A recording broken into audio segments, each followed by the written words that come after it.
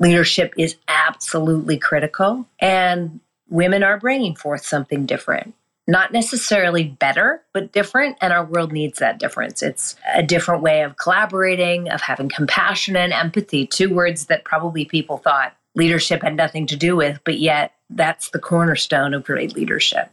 Welcome to Sex, Body and Soul. I'm Kate Roberts, founder of The Body Agency, and on this show, we talk about the marvel that is our bodies, what they can do, and what they need to thrive. Ladies out there, our time is now. Let's get to it. Our next guest is the unstoppable Elise Nelson, who is president and CEO of the organization Vital Voices. Vital Voices serves about 18,000 women leaders across the world, empowering them across 182 countries. Now, if you go through to Elise's social media, you'll see her with an incredible array of other fierce women leaders. She has been named one of the 100 most influential people in the global gender policy. And we talked during this podcast about what it really does mean to be an activist and to have that grassroots impact that Elise has shown us she can do so well. During this recording, we have had some technical details, so the sound is not great, but I ask you to bear with us. I welcome to the show, Elise Nelson. Good morning, Elise. How are you this morning? Good morning. I'm good, Kate. It's so wonderful to be with you. It is so wonderful to see you. And you and I have known each other for a very long time. We've had very parallel careers. And I've seen how hard you have worked over the years building Vital Voices. So obviously, I know what it's all about. I've admired your work for a very long time. I've admired you as a female warrior leader changing the world. So for all the listeners out there, tell us about the mission of Vital Voices and why you started the organization. So I think Vital Voices was founded on a very simple idea that no country could move forward if half the population, women and girls, were left behind. When it was founded, though, quite frankly, back in 1997, we had no data to prove that that was actually true. We know today, lots of data, lots of research, not nearly enough, that is the case, right? That, countries and communities need not just the economic power of women, but the leadership power. So what we do at Vital Voices is we search the world for women who have a daring vision for change, and we invest in them and their vision to take it to scale. And we do that through training, mentoring, a network of their peers, visibility, credibility, crisis support when they need it. And I think just reminding them that they are indeed leaders, because I think for so many, leadership is what they see maybe on TV in their countries, and maybe they've got bad leaders. And I think one of the things that we want to do is really bring forth this new model of leadership that we see women pioneering around the world. The women that we work with are really tackling some of the world's greatest challenges, from, economic inequity to gender-based violence to the climate crisis. Well, that is fantastic. And as we know, when you invest in a woman, you get so much more than just investing in her. You strengthen her community, you strengthen nations, and therefore, investing in women, investing in women's leadership is a fast track to ending extreme poverty in my mind. So thank you for doing that work, and we need more of it. What would you say are your biggest challenges day to day? Is it funding? What is it? I mean, you and I have talked about this endlessly it's constantly a battle, right? It's constantly a battle. So What is it you need to thrive? Time, right? I mean, there are not enough hours in the day to do all that needs to be done. I think all of us are reeling from a 1.5/2 years of, honestly, women stepping backwards, right? We have seen the pandemic and then the shadow pandemic of the increase of domestic violence disproportionately impact the lives of women. I honestly take great, hope and maybe even see some glimmer of light at the end of the tunnel, because I do believe it is in, those darkest moments that we're able to make breakthrough change. Mm-hmm. And I feel like we need to run towards bringing forth that change. I think what became very clear over these last 2 years is that status quo leadership no longer works. Leadership is absolutely critical, and women are bringing forth something different. Not necessarily better, but different, and our world needs that difference. It's, a different way of collaborating, of having compassion and empathy, 2 words that probably people thought leadership had nothing to do with, but yet that's the cornerstone of great leadership. And, as you say, over the last 2 years, let's say over the last 5 years, there's been a lot going on, right? In politics, with climate, with violence, with Black Lives Matter, with the Me Too movement. Like, we've had a lot, and then, of course, the pandemic. We've had a lot going on. Let's unpick that a little bit. First of all, can you explain why women are more affected by COVID than men? Because that stood out, what you just said right there. So what's the deal? Well, first I'll tackle the domestic violence issue. As you know, COVID created a sort of breeding ground for an increase on domestic violence, and then also made women economically more insecure, which also makes them more vulnerable to violence. Why? Well, for one, when anytime anxiety increases within countries, communities, households, people lose jobs, there is uncertainty, there's lockdown on top of that, right? So now you are locked in a house, potentially with your abuser. That is just the sort of perfect storm for an increase in domestic violence. Mm-hmm. But then, of course, women were also the first to lose jobs, or they were pushed out of the workforce because they had to take on full-time caretaking roles, either for children or for adults or for those who were sick with COVID. And so I think, everything from job loss, caretaking, to the increase and uptick of as much as 30, 40, 50% in some places of domestic violence really created that environment where we saw women lose a generation of progress in 1 year. And that's not just according to me, that's according to the World Economic Forum. Mm-hmm. The one thing that I will say gives me hope is they preface that by saying at current rates of progress, right? So if we can speed forth progress, right? If we can have a better year and a better year, then hopefully we can move faster and we can make up that time. Well, I think I've known you close to maybe 15 years. And, together we're treading the pathways of Davos, and we're those activist women who don't take no for an answer. And you are an absolute marvel at this.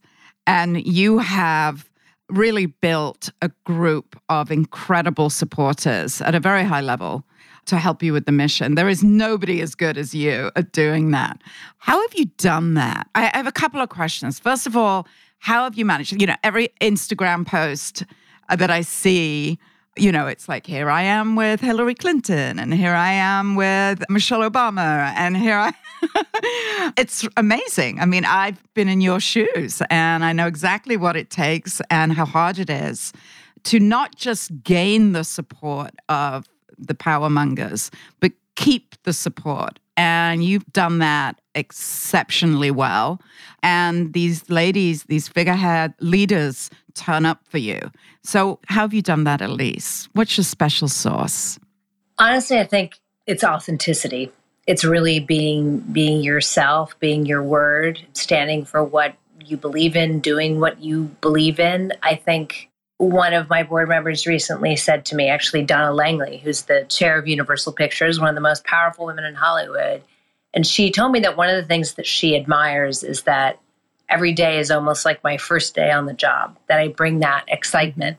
And it's true, I do, because I really do believe in this work. I believe in the work of this organization. I believe I'm a product of this organization. I have been mentored and supported and learned so much about what real leadership is about from women all over the world. Mm-hmm.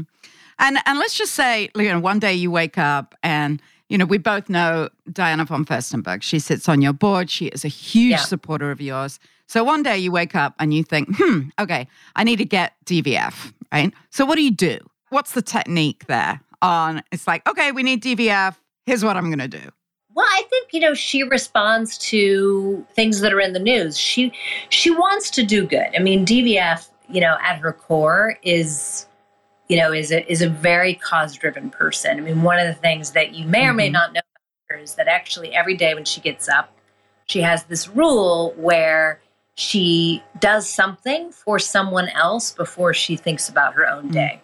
And this is part of this phase that she talks about being in now in her life, where she really wants to use her power, her platform, her voice to give voice, right? To give power to other people. And I think what she finds, this is absolutely true, is that when she does that, it like boomerangs back to her, right? And so she feels fulfilled.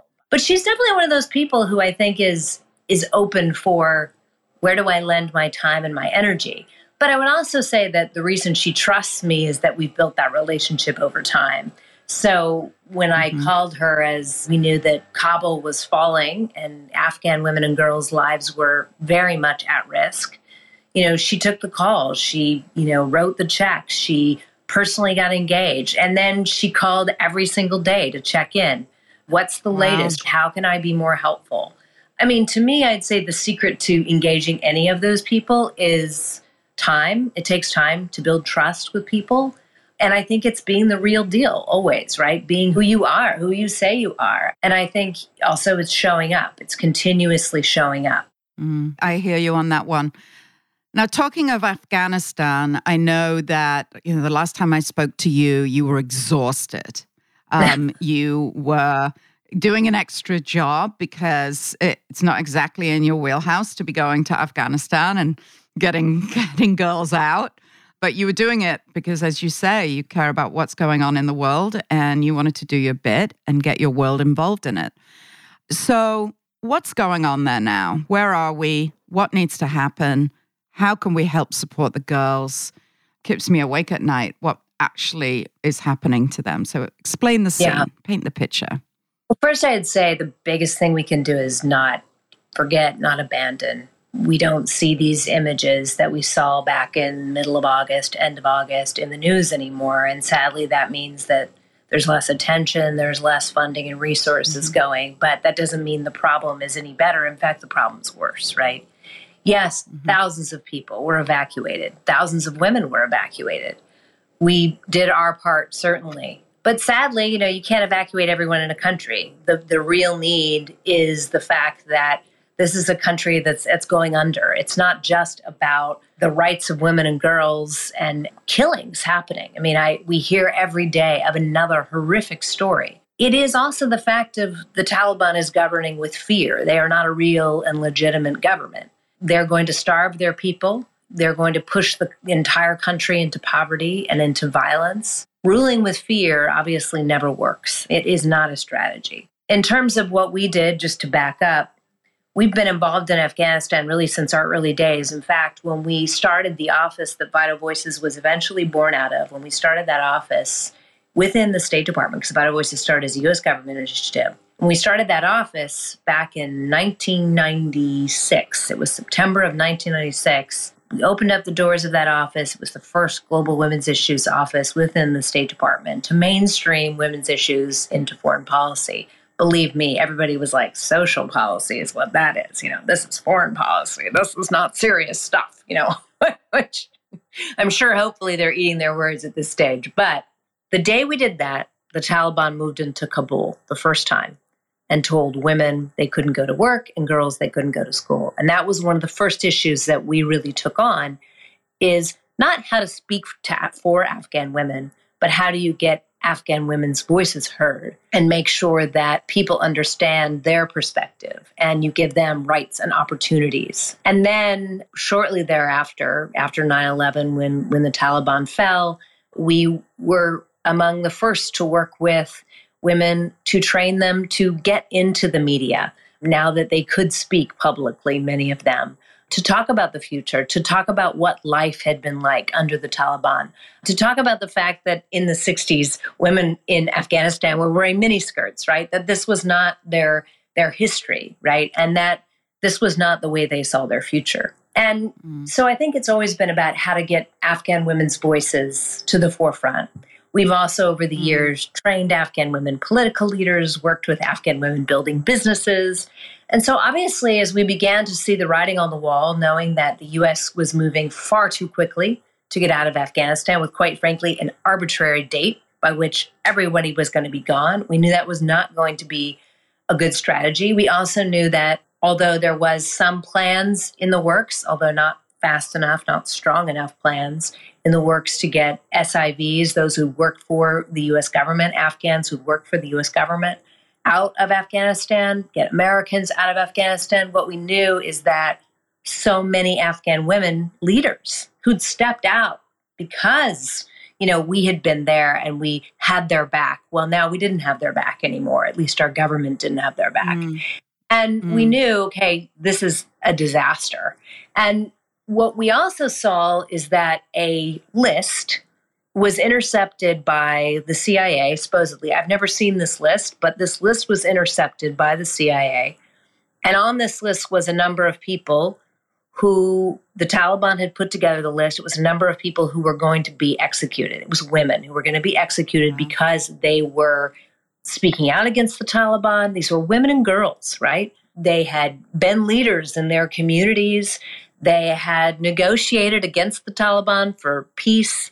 They were the voice of the future, and they wanted them out. And so we took that list and really built upon it. It grew. We also had family members that we needed to add into that list. No woman is going to leave her country, without her children, without her husband, without her mother. So, these were large families, and people had to limit who all they could take, and that was difficult. And then we worked in coalition with Georgetown University Institute for Women, Peace, and Security, where Ambassador Melanne Verveer is, who is a great mentor of mine and one of the founders as well of Vital Voices. Zainab Salbi was the first person who called me and said, Vital Voices, be involved in this. And Zainab, Zainab called, take the call, you do.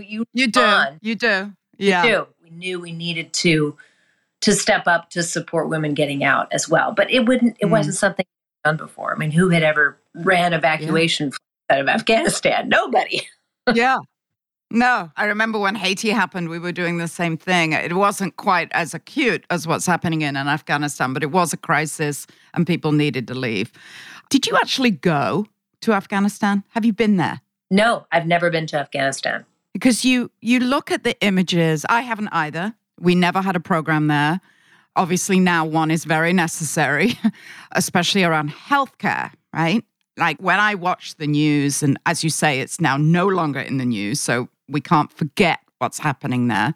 You see the conditions that people live in. And I think constantly, how do girls and women in a situation like that, where it's pure survival, get access to the healthcare that they need? They're still having babies. They're still having sex.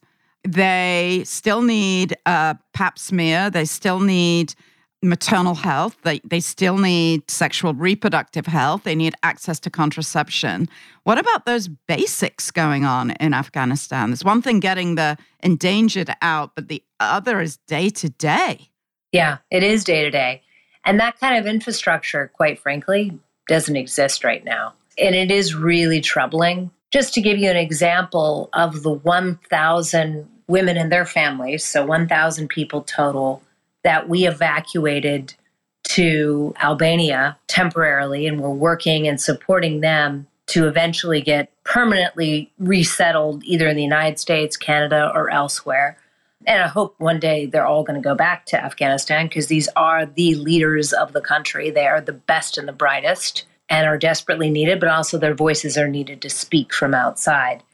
We've had 7 babies born to that group just in, since September, right? So you think about that. In 3 months, 7 babies being born. We had 2 sets of twins in there. I know we have more babies that will be due soon. And, there are a number of infants. I think we've got something like 45 people under 2, among the group. So it's a very young population, and we've definitely seen there are a lot of health issues that were not dealt with. We had a little girl, for example, who was going to lose her eye. She had terrible eye infection. Her retina had been torn in the evacuation. She had lost her glasses. Her retina had been torn. She needed an eye surgery. And that was something that we paid for as part of her being, in Albania. We're supporting all of the healthcare system, the meals, they're staying in a resort community. And we're paying for all of that out of the funding that we raised in those early days. But I'll tell you, Kate, back to the fundraising piece, and that obviously being a challenge, once things are out of the news, we raised probably $8 million in 10 days. But that next $2 million really trickled in. And the sad thing is that this is when the money's really needed. It's one thing to evacuate people, but it's another thing to continue to support them and all of the needs that they have. And there were a lot of healthcare needs just immediately, coming out of Afghanistan. Well, again, amazing work that you've done evacuating those 1,000 people from the list. I constantly think about the infrastructure and almost the rebuild that needs to happen in Afghanistan based on that it has been flattened. So there isn't adequate anything for people to just exist there in a humane way. As in, you and I have had babies, right? We know what it's like to be at your most vulnerable time. And we had the best healthcare that exists, going to a hospital or giving birth at home and having a midwife, having doctors. If there was any situation. I just can't imagine what it's like to be a woman in Afghanistan right now. That's what I'm struggling with. And I just dread to think what they have to deal with and try to be leaders as well at the same time. There's so much trauma in feeling that survivor guilt. And I think, first there's the adrenaline that helps you get out, right? And then it wanes and you begin to realize, like, I've lost everything. Not only, did I have to leave my home and everything behind, right? They could leave with a little purse. So you imagine everything you've built up, all the special things in your home that make it your home, that remind you the places you've traveled to and the people you love and your accomplishments. It's gone like that. Who even knows what's happening to their homes now? And it's not just building that. And we were actually I was talking to a wonderful Afghan woman who was one of the people to get evacuated very quickly early on. And she got it to a U.S. military base and now has made her way off the base. And she's being resettled here in the U.S. And she was saying, as she was realizing she had no silverware, like no forks, no knives, no plates, no glasses, and thinking how much she had lost, that she has to, every time thinking about buying something new, you think about what you've left behind. And it's not obviously about the silverware. It's about all of what she fought for. And she was a former deputy minister in her country. And it's all of that, right? It's 20 years of progress down the drain. So that's severe trauma right there.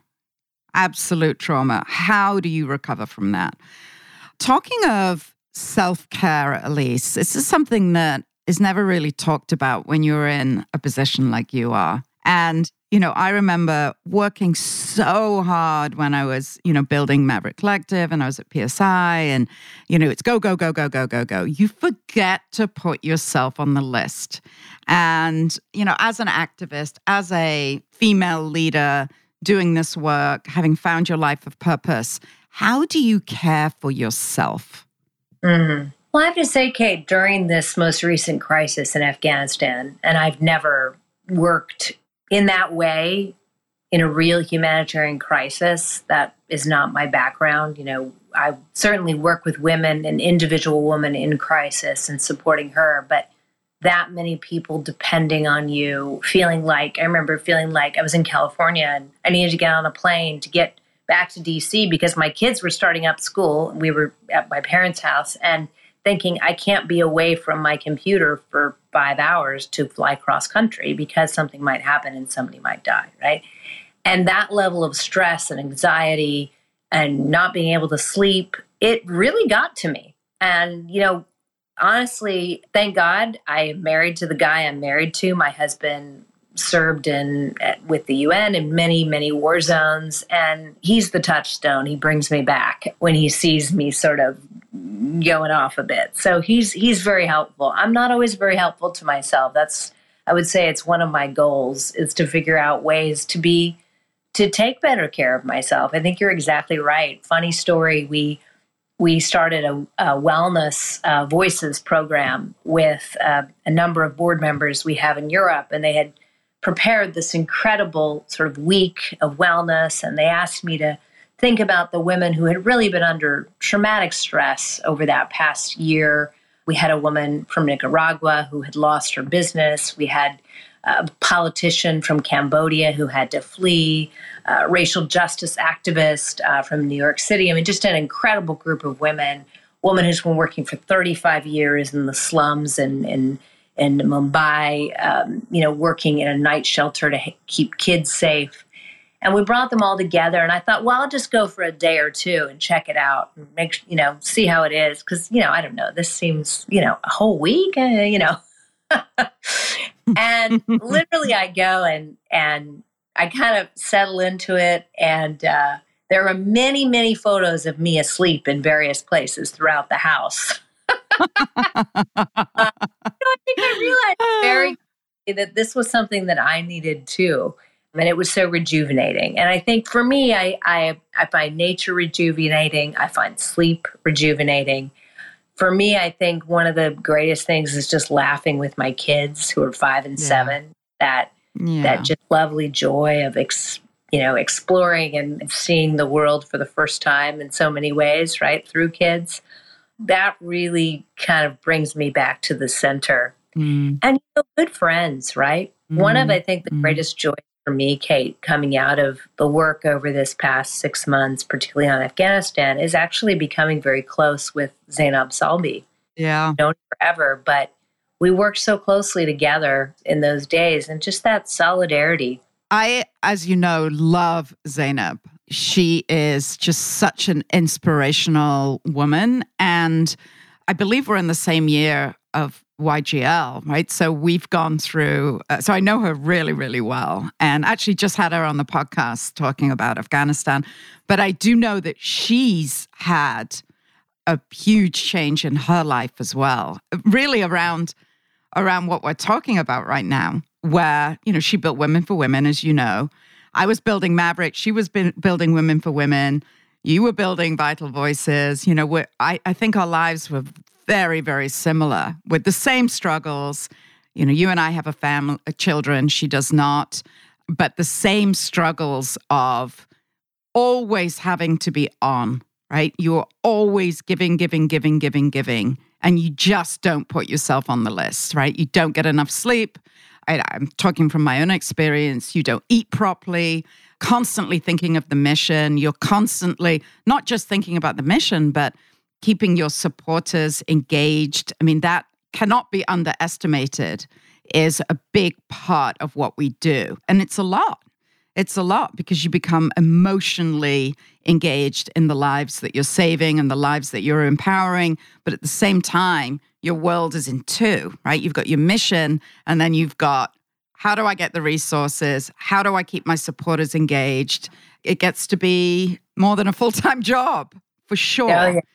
And I felt at a certain point that I couldn't give my daughter what she was needing, right? And she used to say to me, when she was very young, when she was at the age that your kids are, she used to tell people when she was asked, well, what does your mummy do? She would say, oh, my mummy saves the babies who have nothing. And she would make little piles of clothes and things, like toys she didn't want anymore, for the babies who had nothing. So we were teaching her very early about philanthropy and giving back and social justice and whatnot. But yeah, it's a lot. We don't talk about it. We don't talk about the act of what it really means to be an effective activist. And, you have absolutely found your life of purpose.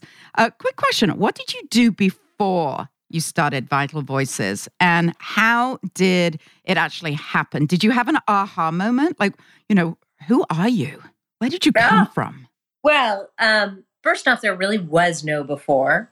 My story is when I was in college, I was just incredibly ignited, very interested in these issues. I'd been interested in these issues for a while and heard about something called the United Nations Fourth World Conference on Women. This is in 1995. Google did not exist until like 1998.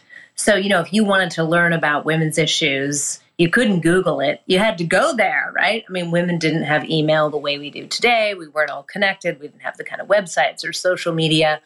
And I was just curious. I knew I was, of this sort of global generation, and I wanted to connect with other women. I wanted to learn about what the issues were. I knew that women did not have the same rights as men, but I didn't know everything. And that's, you couldn't read newspaper articles or studies or, quite frankly, even really books back then.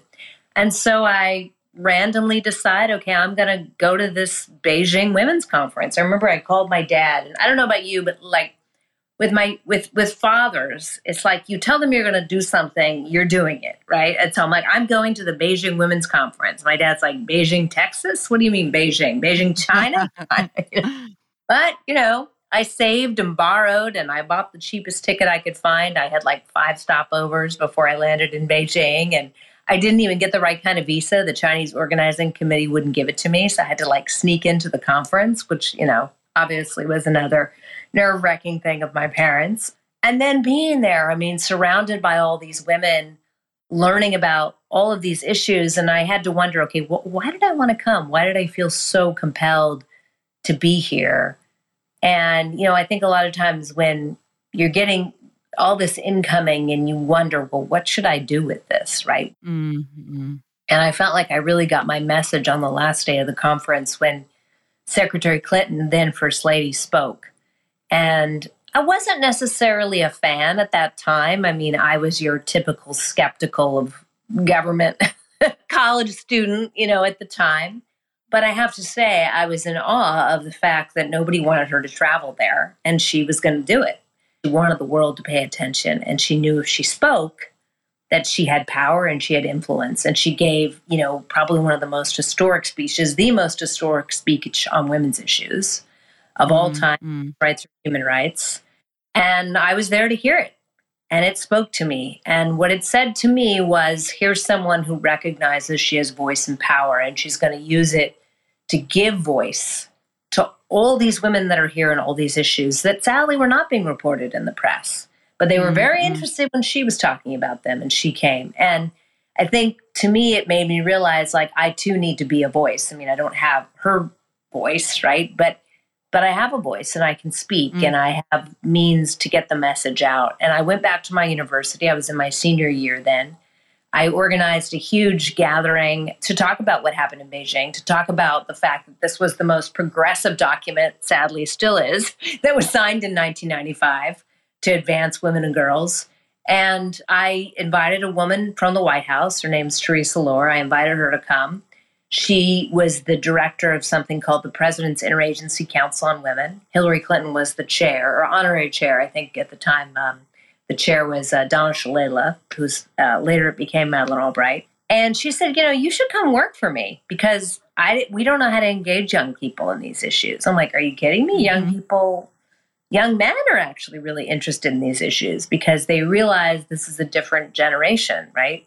It's not their father's generation. And so I came down to work. I worked as an intern for 6 months or so, just kept going in, working like a dog. In fact, Huma Abedin and I started at the White House as interns as part of the First Lady's office at the same time, same year.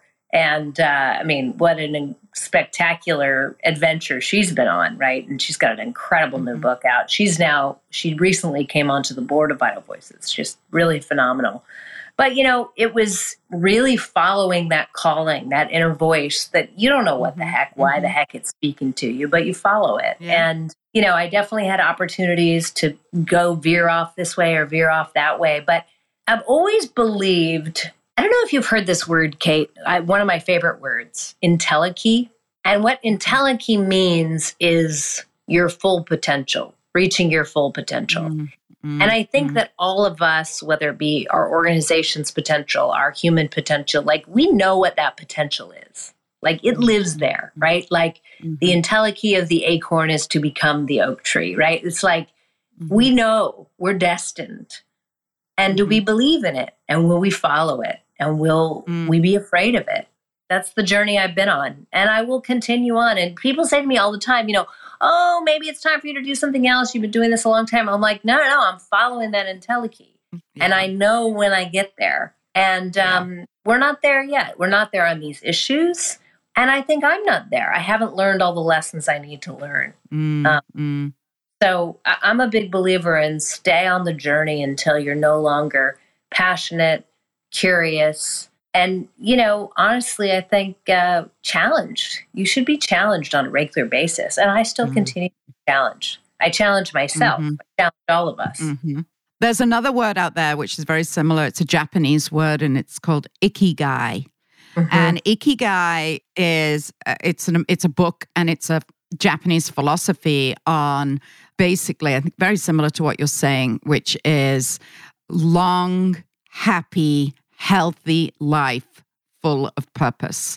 And when I read that book, that for me was a real turning point, because I realized that I hadn't actually found my ikigai yet, as in I had my life of purpose. And I would wake up every morning so excited, and I know you do the same, to get to work, to have our impact, to do our thing. But you got to balance it with health and self-care, and the stress will kill you, literally. Yeah. But yes, ikigai. I was very, very influenced by ikigai, and we have found that we have found our life of purpose, and we're constantly learning and empowering, and it's a great feeling. It's a great feeling. Now, last question, because we are very sadly out of time. What would you say to someone who wants to go down our path of doing what we've done and being out there? It's so inspirational, at least what you've done, and everyone admires you. But what's your piece of advice to somebody who's thinking about going down this pathway? Well, I think it's rope up, right? It's not a quick journey, right? I think if you really want to make change, real sustainable change, and have that life of purpose, it's not going to, even in a 24/7 world, it's not going to happen overnight. And that you need to be physically and mentally prepared for, right? And I think also, don't be guided by money and titles, be guided by heart, what fulfills you. And I think one thing I have learned over the years is to let go of the outcome a bit. So what I mean by that is, don't worry about who gets credit for anything you do, right? And I think, unfortunately, we're living in a world that, quite frankly, is ruled by this masculine energy, although it's shifting, according to the Mayans, but that's another story. But, ruled by this masculine energy that says we need to get credit for everything we do so that our organization gets bigger and gets more money and da.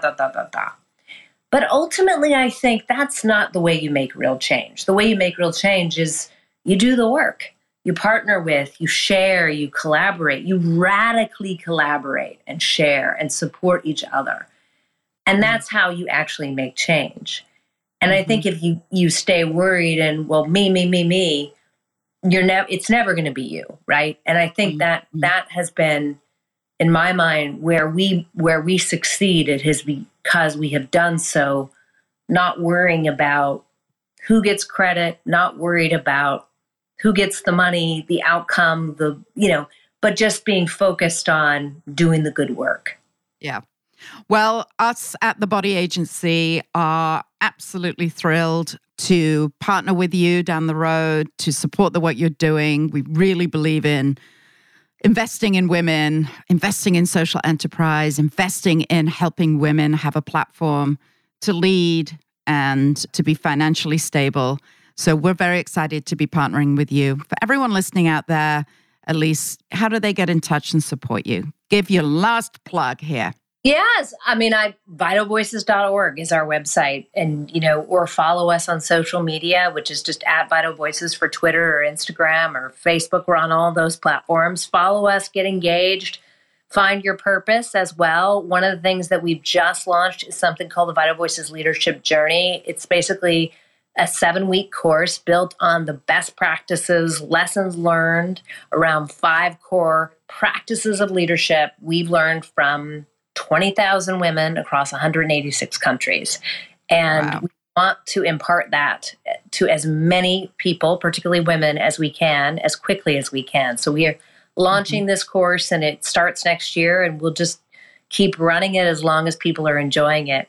The one thing I would say to you, Kate, that I would say gives me hope as we look to the future is just back to the Mayans. And I had an incredible experience with the Mayans in Guatemala that really changed my life. And one of the things that they said is that, 2012 was not going to be the end of the world, as some people had predicted, right? Remember that 2012 was going to be the end of the world? Yeah. But actually, 2012 was the shift after 5,226 years from the masculine energy to the feminine energy. Ooh. And that doesn't mean men and women, the future is female. What it means is the masculine to the feminine, right? Our world desperately needs what the feminine brings, right?